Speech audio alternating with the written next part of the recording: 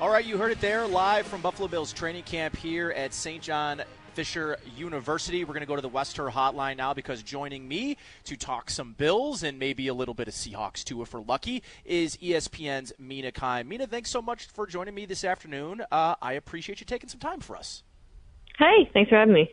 My pleasure. So I feel like before we can talk about the upcoming 2022 season, we should just, I'm sorry, Bills fan, just rewind just a little bit to the end of last year to ask you a little bit about that divisional game. Because for me, it has to be Josh Allen's ceiling, really the 2021 playoff run in general, Mina. And I'm just kind of wondering, well, first of all, it feels criminal that they didn't win a Super Bowl with those first two performances against, the Patriots and the Chiefs. But thinking about where they were at the end of last year, that some of the things that have changed, a new offensive coordinator this year.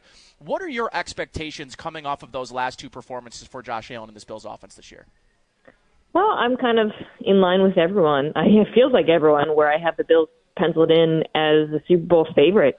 Just ahead of this season, for my podcast, Mina Kimes Show featuring Lenny, check it out. I do division previews, and we go kind of through the depth charts, look at the holes, try to find holes, and boy, is it hard to find holes with this Bills team. Yeah, you're right, and I think everyone talking about the Bills being in a Super Bowl window is fun and games, but I think it's more of the acknowledgement from this organization, from the people at the top making the decisions, Brandon Beane, sort of signaling that they know they're in that window by going out and signing Von Miller. And I know we've been talking about it, but it feels like the franchise is also talking about it too, at least internally. Yeah, this is one of those off seasons where you just are trying not to buy into the hype, I guess, right? Yeah.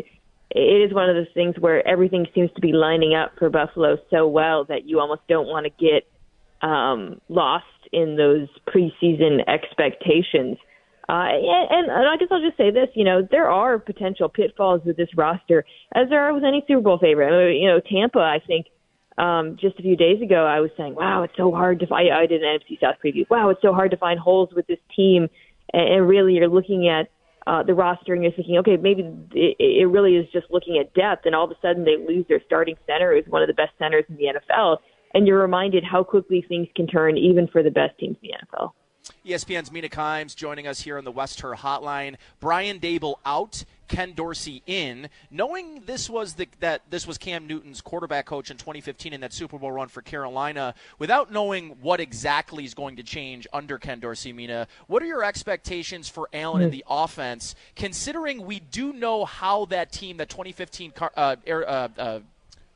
Panthers team, Carolina Panthers team. Yeah. A lot of Brandon Beane's in that organization. Sean McDermott's the defensive coordinator. There's a lot of parallels probably to that team and now, although I would think at this point they've learned their lesson about maybe overrunning their quarterback. So are we going to see maybe less running or at least designed runs from Josh Allen this year? I hope so. I think this was one of the biggest questions, the only questions really we had about Buffalo, which is, what kind of continuity there's going to be with the coordinator position. And I would say whether there'd be any progress or development in sort of the evolution of this offense, which is really a fascinating offense to watch over the course of the 2021 season, starting against the Steelers without running the ball at all, objectively refusing to, and then Daboll kind of leaning more into the run game, getting the tight ends, the fullback involved, even Reggie Gilliam as the year went on in response to the way defenses were playing them with those two high shells. One imagines that defenses are going to continue playing that way, especially since, with Gabriel Davis and, as wide receiver 2, you have so much speed on this team. And I think for Dorsey, the pressure is, okay, how do you respond? Especially how do you respond in a way where you're not giving Josh Allen too many carries? Granted, a lot of his carries were on scrambles as well. And I think, the drafting of James Cook back out of Georgia, sort of a third down back, speaks to that. Bringing in O.J. Howard, the desire to say, okay, we've got, a change-up where we can go heavy and we can work underneath and we can use a power running game if you're going to play us that way. The other thing, too, Mina, with that same idea in mind here is that you have guys that are maybe we keep talking about it here at training camp, cross-training, right? The ability for Reggie Gilliam, who started his career in Buffalo as an undrafted free agent as a tight end, then moved to fullback. We're seeing a lot more of him sort of as like a de facto H-back. So you're seeing him. You're seeing O.J. Howard and Dawson Knox on the field at the same time. Like, maybe this is more of a leaning into being more multiple in terms of formations this year for the Bills. That doesn't doesn't mean that they'll become more of a run team, but maybe you'll see more 13 personnel. Maybe you'll see more 22 where you got two backs, two tight ends in a situation where you're going to get and dictate matchups that way in personnel groupings rather than knowing, okay, here's how that two deep shell. We know that defenses are going to try to run that against Josh Allen, but it's not just Josh Allen. It's these high octane passing offenses. But if you can start to dictate personnel groupings, maybe you can force teams out of those looks. 100%. And I was trying to remember the game last year where I was literally, it might have been versus the Patriots later in the season where I on NFL Live, we were talking about it, and I think I noticed, I was like, wow, Reggie Gilliam just had more snaps in one game. Yes, it was the Patriots game. Yep. Was it the Patriots? Okay. Yep. And I think that really was Brian Daboll saying, hey, we are going to be more multiple. And so I think that's the biggest question for Ken Dorsey right now. It's, okay, how do you continue to keep that going and just make sure you have a variety of answers to whatever problems you're getting from defenses. Yeah, and listen, I mean, this offseason, obviously Von Miller kind of was the dot on the I for this offseason, but they also were able to extend Stephon Diggs. And in an offseason where you watched Super Bowl contenders essentially walk away from their top receivers, Green Bay with Devontae Adams. Now, I'm sure there was more of a willingness there from Green Bay to match whatever number was being given by the Raiders, but it was apparent that Adams wanted to move on, and obviously Tyreek Hill to the Miami Dolphins. With the inflation happening at that position in terms of overall money and contracts being handed out to the wide receivers, how important was it for Brandon Beane, Josh Allen in this offense retaining Stephon Diggs and keeping those two together long term? It was really important, and it was really interesting because, as you said, a lot of teams with high-paid, high-end quarterbacks, Rodgers and Mahomes, opted to go to the draft to address the wide receiver position. The Bills did not. They decided to go cornerback, which I think was obviously the biggest need on this roster, instead of, and to keep Diggs while Josh Allen still, I would say his contract this year is pretty reasonable, but, sure. Just saying, okay, exactly. Yeah. Well, yeah, we want to pay our wide receiver and go elsewhere, for, in the draft. And I thought that was a really interesting move, because every kind of team in the NFL right now is kind of making that choice. And it's pretty unusual, I think. You saw more of those high-end receivers going to teams with cheap quarterbacks, Miami, for example, being, one. So I think, I would say another one, a good example is Philadelphia, right, with A.J. Brown moving. Yep. I think it was the right move just because, Josh Allen's development, which is, of course, historically unprecedented, did coincide, I think, with the arrival of Stephon Diggs, and their chemistry is so tremendous that, to me, Buffalo made the right decision in just sticking with him and just kind of going for some continuity there as they go all in on this season. ESPN's Mina Kimes here joining us on the Western Hotline. Mina, I got two more for you, and I'm going to kind of turn my attention to the AFC West. The Chiefs and Chargers, we saw those two matchups in the regular season last year, and you're talking about Bills-Chiefs in the divisional round. Well, I think you're slighting the Chargers-Chiefs matchups we got to watch last year. What's your take on how that division shakes out when you consider the loss of Tyreek Hill for the Chiefs? It's really hard to order those teams, and I think I've ordered them every possible way. For me, it's kind of, I've got the Chiefs and the Chargers at 1 and 2, and I've gone back and forth. I think what my hesitation with the Chiefs is actually less the offense, which I think is going to continue to be very good, and more the defense being sort of dependent on a couple of rookies in Trent McDuffie and George Karlaftis, whereas the Chargers defense was, very bad last year, especially against the run, and they went out and just paid a premium for a number of players like J.C. Jackson, trading for Khalil Mack. But I think I kind of lean L.A. at the moment just because those are experienced veterans, even if it's a sort of good on paper roster right now. All right. I got to back you into a corner here, and I want to hear a sales pitch of sorts. And I'm hoping you're going to give me some good vibes here because – listen, I'm just going to tell you, I'm in it bad in a dynasty league, and Drew Lock is kind of a make-or-break player for me. Ooh. I know. I have the same reaction as well. But thinking about this year, I guess for me, I look at it like you know exactly what you have in Geno Smith. And I don't know what you're going to learn by having Geno Smith play football for you this year in a rebuilding year where you're likely going to take a quarterback at the top of next year's draft anyways. Is it the smart move to just see if there is something unearthed there with Drew Lock, knowing you've got DK Metcalf coming back and no Fance there? Their top three weapons are pretty good in Seattle right now. So I'm wondering, is the smart move Drew Lock, and is the smart move going to be the move that they make, or is this just a franchise that's looking to win as many games as they can? What you just said, kind of like, oh, let's see what we got in Drew Lock. I just heard that in Denver. This is not Drew Lock is not I mean, that was the same refrain, I would say, before last season with the Broncos. He's not an unknown quantity, right, where you're just, I don't know, like a Malik Willis or a Desmond Ridder or whatever from this year, or even a guy who didn't get a shot. I think Drew Lock did get a pretty fair shot in Denver. That said, obviously the competition with Geno Smith is not particularly stiff. So I think with those two quarterbacks, they're very different stylistically. I think it's going to come down to whether offensive coordinator in Seattle, Shane Waldron, thinks that Lock or Smith is better suited for his particular offense. But I think everyone in Seattle should be aware, I don't know, that this is a transition year as they look ahead to drafting a quarterback in 2023. Mina, thank you so much for joining me on your Saturday. Enjoy your weekend. Enjoy the, I guess, is this now downtime a little bit for you until the start of the season? I'm about to go to Rams camp, so it's not downtime today. But thanks for having me. Of course. Thanks so much, Mina. We appreciate you. Bye. Mina Kimes there on our Wester hotline from ESPN, and always great stuff from Mina. And, I again, kind of talking about the rest of the league and imagining what she's talking about there a little bit with the Chiefs and Chargers. That division, I think, is right. I think that's the right way. It's the right way to kind of go about that division, which is, I think you can probably list it any way you want. I think if you're a person, and maybe I might be the only one here who's in this camp, but I think people are sleeping on the Raiders a bit. And I know they're the Raiders, Derek Carr, and so on and so forth.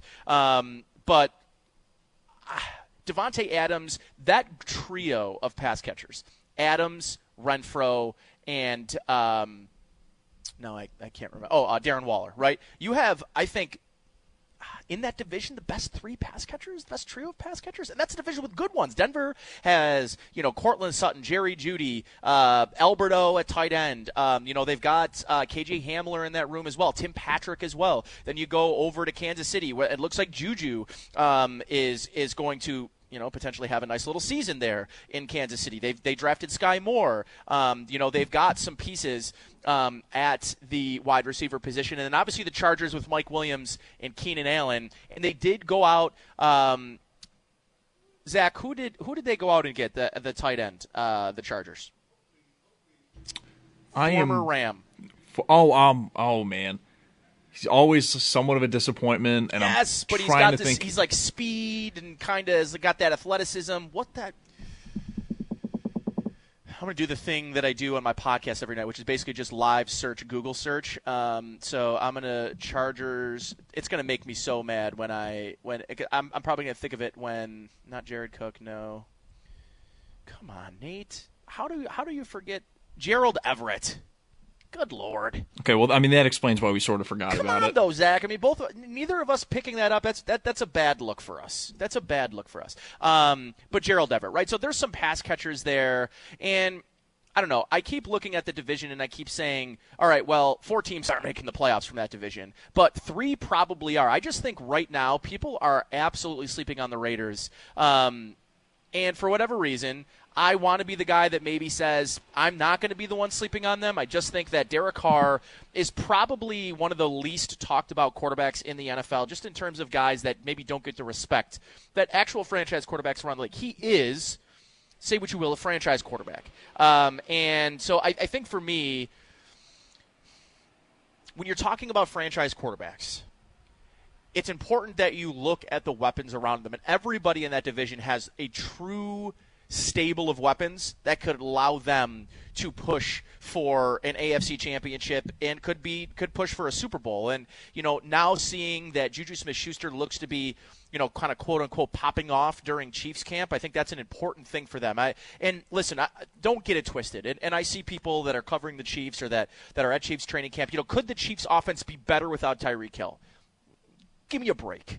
And I think more than likely, Chiefs fans are never going to fully appreciate how good Tyreek Hill is because they're not going to take some meteoric step back. They're not going to take some giant step back as an offense. They're still going to have Patrick Mahomes. They're still going to have Travis Kelce. Orlando Brown Jr. is an interesting wrinkle in this whole thing. If they don't have their franchise left tackle, and they can't figure out a way to keep him under contract. I think I don't know if was I talking to somebody from the Chiefs that were covering the Chiefs, but listening in and hearing them talk about Orlando Brown Jr., like that's a franchise that has basically said to Tyreek Hill, we're not going to pay you top dollar. We're not going to make you the highest paid wide receiver in football. When you're paying Patrick Mahomes $300 million over the next 10 years, you can't be a team that's going out and paying your wide receiver top market money. You can't go out and pay your left tackle as the number one starting left tackle in football. And let's be honest, Orlando Brown Jr. is a nice piece. He's not Trent Williams. You know, he's probably closer to Deion Dawkins than he is to Trent Williams. And listen, I get he's in a position, a negotiating and leverage power position. Someone will pay Orlando Brown Jr. top of dollar. It's just not going to be the Kansas City Chiefs. And does he value being, you know, the fifth or the seventh best paid offensive tackle, left tackle in football, if it means he gets to be a part of a franchise that's going to be competing for Super Bowls every year with the best quarterback in football?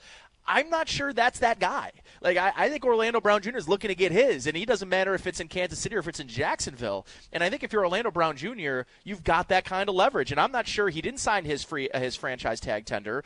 It's very likely he's going to sit out until at least the end of training camp. And if he doesn't walk onto the field week one with that franchise tag tender, I think Kansas City's going to be in a tough spot. I don't know who they've got to replace him at left tackle, but he's not Orlando Brown Jr. And again, he's a top 5 talent in the league at the position. And they're just not in the ability or the market right now to pay a guy top dollar. Look at the Bills. If Stephon Diggs stood up and said, I want $30 million a year like Devontae Adams, and I want $30 million. I want a $30 million per year, and I want to be fully guaranteed. I'm not sure that the Bills don't trade Stephon Diggs this offseason. Like, they were able to bring Diggs back on a team-friendly enough contract that still gave him the type of money he deserved at the top of his position, but wasn't setting the market. And I think the thing about Brandon Beane that he's done so masterfully about these contract extensions to key players in this franchise is, you know, Josh Allen's contract right now looks like a bargain. By the way, so does Patrick Mahomes' contract. When you're considering what Deshaun Watson got, $230 million guaranteed, and you just saw what Kyler Murray got, who's making more than Josh Allen after having a homework clause put in his contract, then removed from his contract. How that franchise bungled that will never quite sit well with me. But you look around the league, and you keep thinking about these teams, and you know, what's going to happen with Tremaine Edmunds? I don't know. I'm of the mind that this franchise probably would like to re-sign and extend Tremaine Edmunds. Will they have enough money to do that? Extend Ed Oliver. Extend Dawson Knox. And you start to look across. You want to be able to retain the guys you draft. Gabriel Davis, right, is another guy. But at a certain point, you've got to pick and choose, and what you have to continue to do is draft really well behind him. And it's not just about drafting guys in the first round. It's about getting guys like Khalil Shakir in the 5th round who are right now at least exceeding expectations. And their expectations for Khalil Shakir walking into the season, it's not like they were low. So the fact that he is exceeding expectations that were like a pretty high level of expectations for Khalil Shakir is really important to how that position, the wide receiver group, continues to develop, right? And you talk about the tight end position right now, Dawson Knox in year 4, really sort of ready to take that next step to be a top 5 tight end in the league. And then across the offensive line, you hear Tommy Doyle and him going down to guard and playing tackle and guard, and that's going to be huge for his development moving forward. Can Spencer Brown be a top 15, top 20 player at the right tackle position? I think he's got that potential this year. Can he be healthy? Can he show that this year? So you start to look around this roster, and you start to realize very quickly that they're in a great position regardless of what the contract situations are going to continue playing out here over the next couple of years. And you look at Kansas City, and although they've paid their quarterback like the Bills have paid Josh Allen, they're having to make conscious decisions. Listen, they paid a lot of money to Chris Jones. They restructured Travis Kelce. They have Travis Kelce on the deal of a century. I mean, Travis Kelce is by far – and listen, I mean, this is not a slight to George Kittle. I know he's a fantastic tight end. But Travis Kelce is far and away the best pass-catching tight end in football, and he might be the best pass-catching tight end ever. And I know Tony Gonzalez is great. Rob Gronkowski is one of the best ever. But you can't – the uniqueness, the variety of ways that Travis Kelce can beat you in the pass game is unmatched in NFL history. He's the Shannon Sharp's probably the closest guy you're getting to Travis Kelce. And frankly, I like Shannon Sharp, I think, a little bit more. So I keep thinking about this team, and I keep thinking about where they are and the position they've put themselves in because of the smart contracts they've handed out. In a year, 2 years, 3 years down the line, Stephon Diggs, Josh Allen, whatever they sign Ed Oliver to, whatever they sign Dawson Knox to, those will all look smart down the line as well. And I think Brandon Beane has earned that trust and earned that respect that those contracts down the line will be as smart and as good as the one he's handed out recently. Okay, going to go back to the Western Hotline now, because joining me is my good friend Brian Koziel, who is here to join me to talk a little bit. We'll talk a little Bills here, but we're also going to talk about the Duster Challenge. And if you've never taken part of the Duster Challenge, even if you're not a golf fan, even if you're just a putt-putt fan, what a fun event last year at Glen Oak Golf Course in East Amherst. They turned their giant putting green into an 18-hole course where it's basically a competition to crown Western New York's best putter. So, Brian, I hope I didn't steal too much of the thunder in the explanation of the Duster Challenge. It's one of my favorite events of the year. It's sort of like circle your calendar for the Duster Challenge. Tell the folks if they are just hearing about it for the first time, or maybe they're considering going and joining the Duster Challenge this year. Talk a little bit about what you guys do it for, what charities it's helping, and why someone might want to come down to Amherst at Glen Oak, which, by the way, is one of my favorite public courses in Western New York. Yeah, Nate, no, you did a great job. Thank you. We essentially do what you said. The huge putting green in Glen Oak, we turn it into an 18-hole putting course. And Dan Googie, the superintendent there, does a great job. He kind of gets out there, and Jeff Meadis from Sea to Green and myself, and we kind of design the layout of what we want the 18 holes to be. And last year we had 72 golfers, and we had 2 waves of 36 go out and putt. So you go out there and putt with maybe, your friend that you come with or a buddy, or we assign somebody randomly if you don't have to come by yourself. And you go around and putt, and you come in, and all the people from the Western PGA are there with their big electronic scoreboard, and you get to see your name in lights, which is fun, right? Yep. Everybody wants to see their name on the scoreboard, and you tell us what you had. And then from there, the top 16 golfers advance, we call it, to, quote, make the cut. And then from there, we do 9-hole match play putt-offs, like the number 1 versus number 16, number 2 versus number 15, 3 versus 14, and so on. And eventually, we get it down to the championship where we crown, as you said, Western New York's best putter. By then, we have lights. We have portable lights that are out on the Glen Oak putting green. And in between, when you're not putting, we have dinner, and we've got drinks, and we've got raffles, and a lot of PGA pros across Western New York donate golf stuff, whether it's foursomes at, maybe a lot of these country clubs that people won't have an opportunity to ever get at, a chance to go play some of these courses, or balls or clubs. We've got a 50-50, some other things. I know the Western PGA, we also last year, we gave away a weekly pass to the PGA Championship. And I know how tickets have been going, and it's tough right now. So we're going to have some of those too. Some tickets to give away to next year's PGA Championship, which is just right down the road where you're at Oak Hill. So, it's just a super fun night. You don't have to, as you said, you don't have to be a quote expert golfer or anything like that. You can sign up if you want to bring your son or your daughter and make it a fun parent-child night. You can do that too.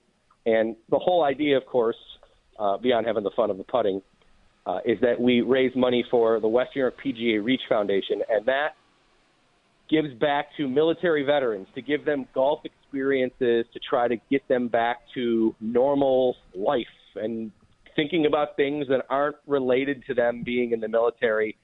And I know Jeff Meadis, our great PGA pro from Cheetah Green, Tim Freeze, PGA pro from Glen Oak, Don Schneider from Pendleton Creek, PGA pro. So a lot of these other PGA pros across Western New York have done a lot of work with these veterans. And they just said, it's extremely valuable to them kind of getting some normal life back. So that's what the whole night's about. We try to raise as much money as we can for that PGA Reach Foundation. So, Brian, moving to the Bills training camp, obviously today they finished up their first day of pads. obviously, I think the Bills dodged a big-time bullet. Obviously, yesterday, the talk of Twitter was the Micah Hyde injury, getting carted off the field. There was a lot of anxiety, a lot of concern. Luckily, it just seems like a day-to-day injury. He was out in the field. He was walking. He wasn't practicing or in pads or anything. But knowing how important he and Jordan Poyer are to this defense, like, is there maybe other than Josh Allen going down, God forbid, knock on wood with injury, would there been a bigger maybe loss other than like Von Miller maybe? We don't even really know what he looks like in this defense yet. Like, it feels like Micah Hyde is like the one guy that makes this whole defense work, knowing how important Jordan Poyer also is, but like Hyde sort of has that, like, everything works easier with him out there. Got the calming presence back there that I think probably allows the rest of the D to kind of feel like they can do what they do. So, yeah, yesterday when we were getting the news about it, my goodness, like, I was having that thought of, man, when's the last time the Bills had like a significant training camp injury? Because at first when we didn't know what it was, that was immediately going through my head. And of course the news of Ryan Jensen, the Tampa center from the day before, thinking like, man, the Bills have been, knock on wood, pretty good in this area. And I think one thing, too, you've got to give credit for, Nate, and I know you've probably talked about it many times. Part of the reason that this last few years of success has been there is that relatively they've gotten through okay without major injuries. Now, some people might argue if Trey White's on the field in Kansas City last year, maybe that doesn't happen. I'd be willing to listen to it.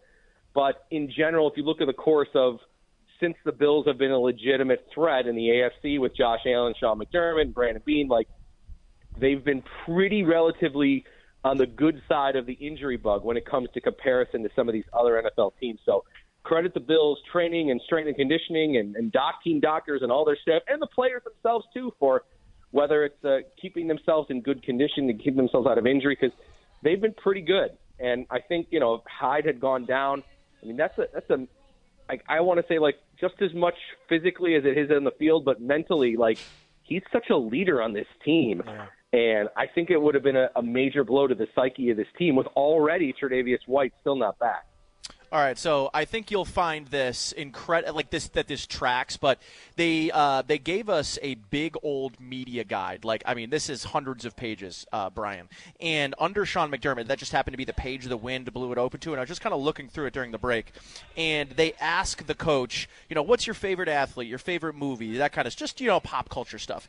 Would it surprise you at all that growing up, Sean McDermott's favorite athlete was Brian Bosworth? No. I mean, my goodness, if you played defense in football, like in high school when you were a youngster in the 80s, like the Boz was it, right? I mean, the sunglasses, the haircut, the cutoff jersey. Joe Cool. Right, it's Joe Cool. The obsessively large arms that are 4 times the size of mine. Like, that guy had it all going, for sure.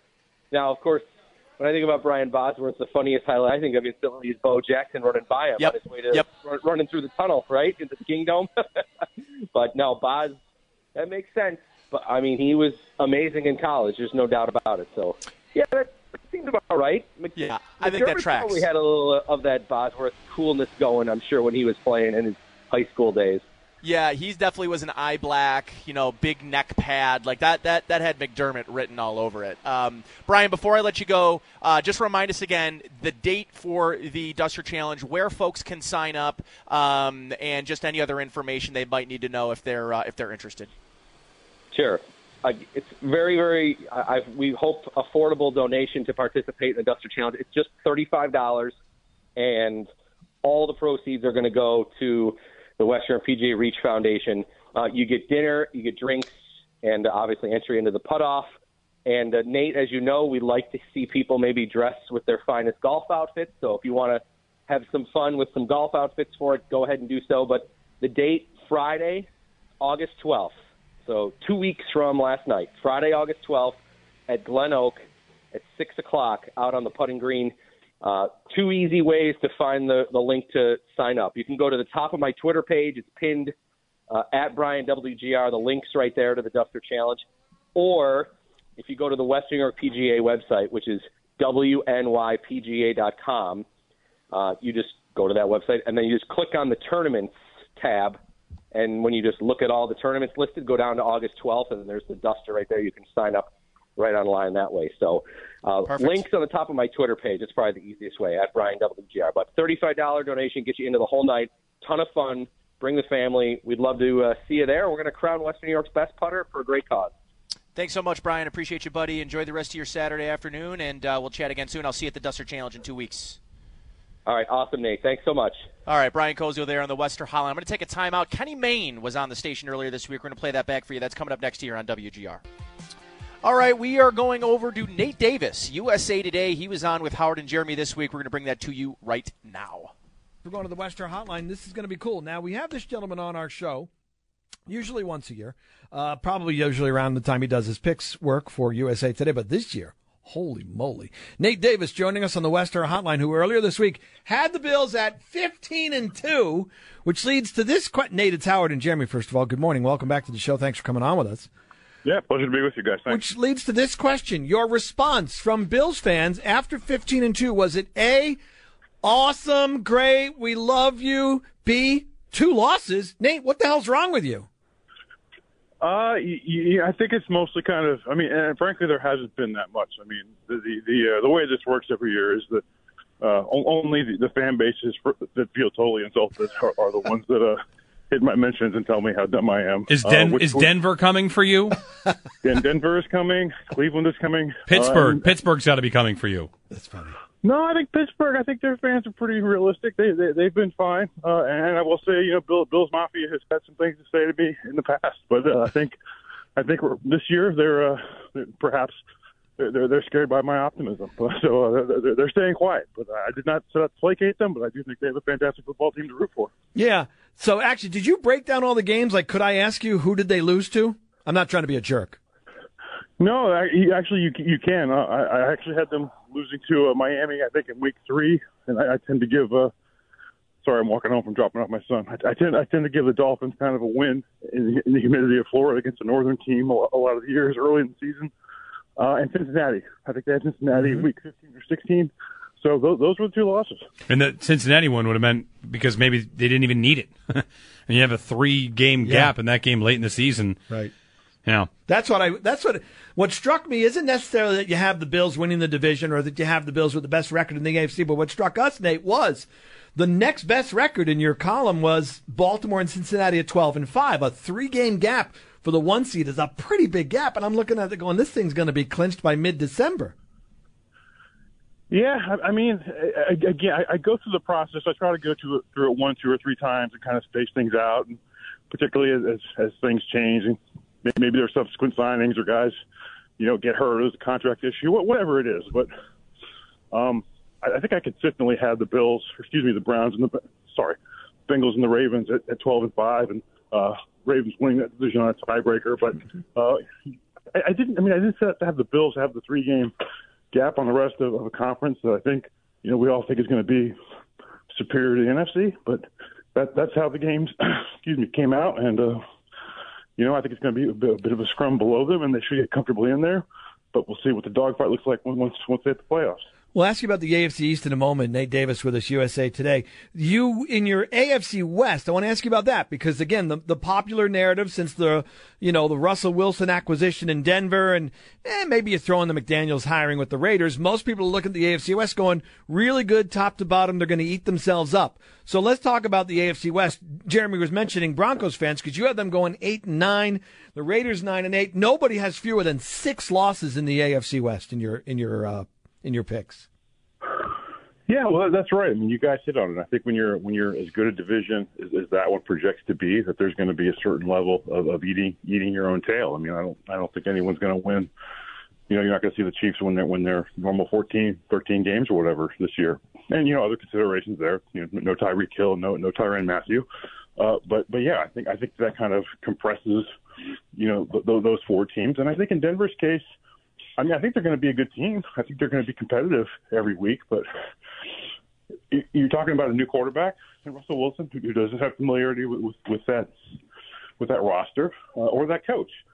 First-year head coach, and to boot, new ownership coming in. And in theory, new owners don't affect the players that much, but sometimes, there's going to be Condoleezza Rice probably showing up at practice and different kind of, who knows, whatever. I mean, you guys have had new bosses before. And sure. Sometimes it's transparent, sometimes it's disruptive. But I think that team needs a year, and I don't think that team is necessarily, Matthew Stafford and Tom Brady both kind of dropped into turnkey operations where the roster was set, the coaching staff was set. It just needed the quarterback. To me, this team's going to need a little bit more time to gel. I think it's going to be 2023 before they're really contend for a title. Nate, in the East, okay, so you mentioned, Miami, the Bills losing in Week 3 in Miami, but you have the Dolphins missing out on the playoffs, going 9-8, the Patriots 10-7, getting a wild card. So a two-parter here. Why Miami misses the playoffs? I'm going to guess you're going to be talking about Tua at some point, and why New England slightly ahead of Miami. Yeah, I mean, I think probably for me, I mean, and again, I mean, we're talking about this in mid-July. It has yet to be seen how injuries play out and other X factors that haven't entered the narrative yet. But Tua's got a lot to prove this year. The pressure's on him. Amazingly, this is his fourth offensive coordinator. Going into year 3. And if you count Mike McDaniel, who's calling the plays, that's five offensive coordinators essentially in 3 years. So he's got that to prove. They've got to have their offensive line finally come together to protect a guy who's got all this pressure on him. And I don't know if they can run the ball. So I think they're going to be a good team. But I also kind of think the last couple of years they've had these really bad starts, these really long win streaks, kind of middle to end of the season. Against fairly bad teams. So to me, it's kind of hard to know how good this team, really is. And I think that the last couple of years, they've really relied heavily on the defense. Of course, that was Brian Flores' baby. Don't know how that's going to quite look this year under new management. So I still kind of got them in that 500 plus or so range. But and also, again, I mean, competitive conference, and I just don't know that the Dolphins are top 7, and maybe I'd like them better if they were in the AFC South, where somebody's got to go to the playoffs. But, yeah.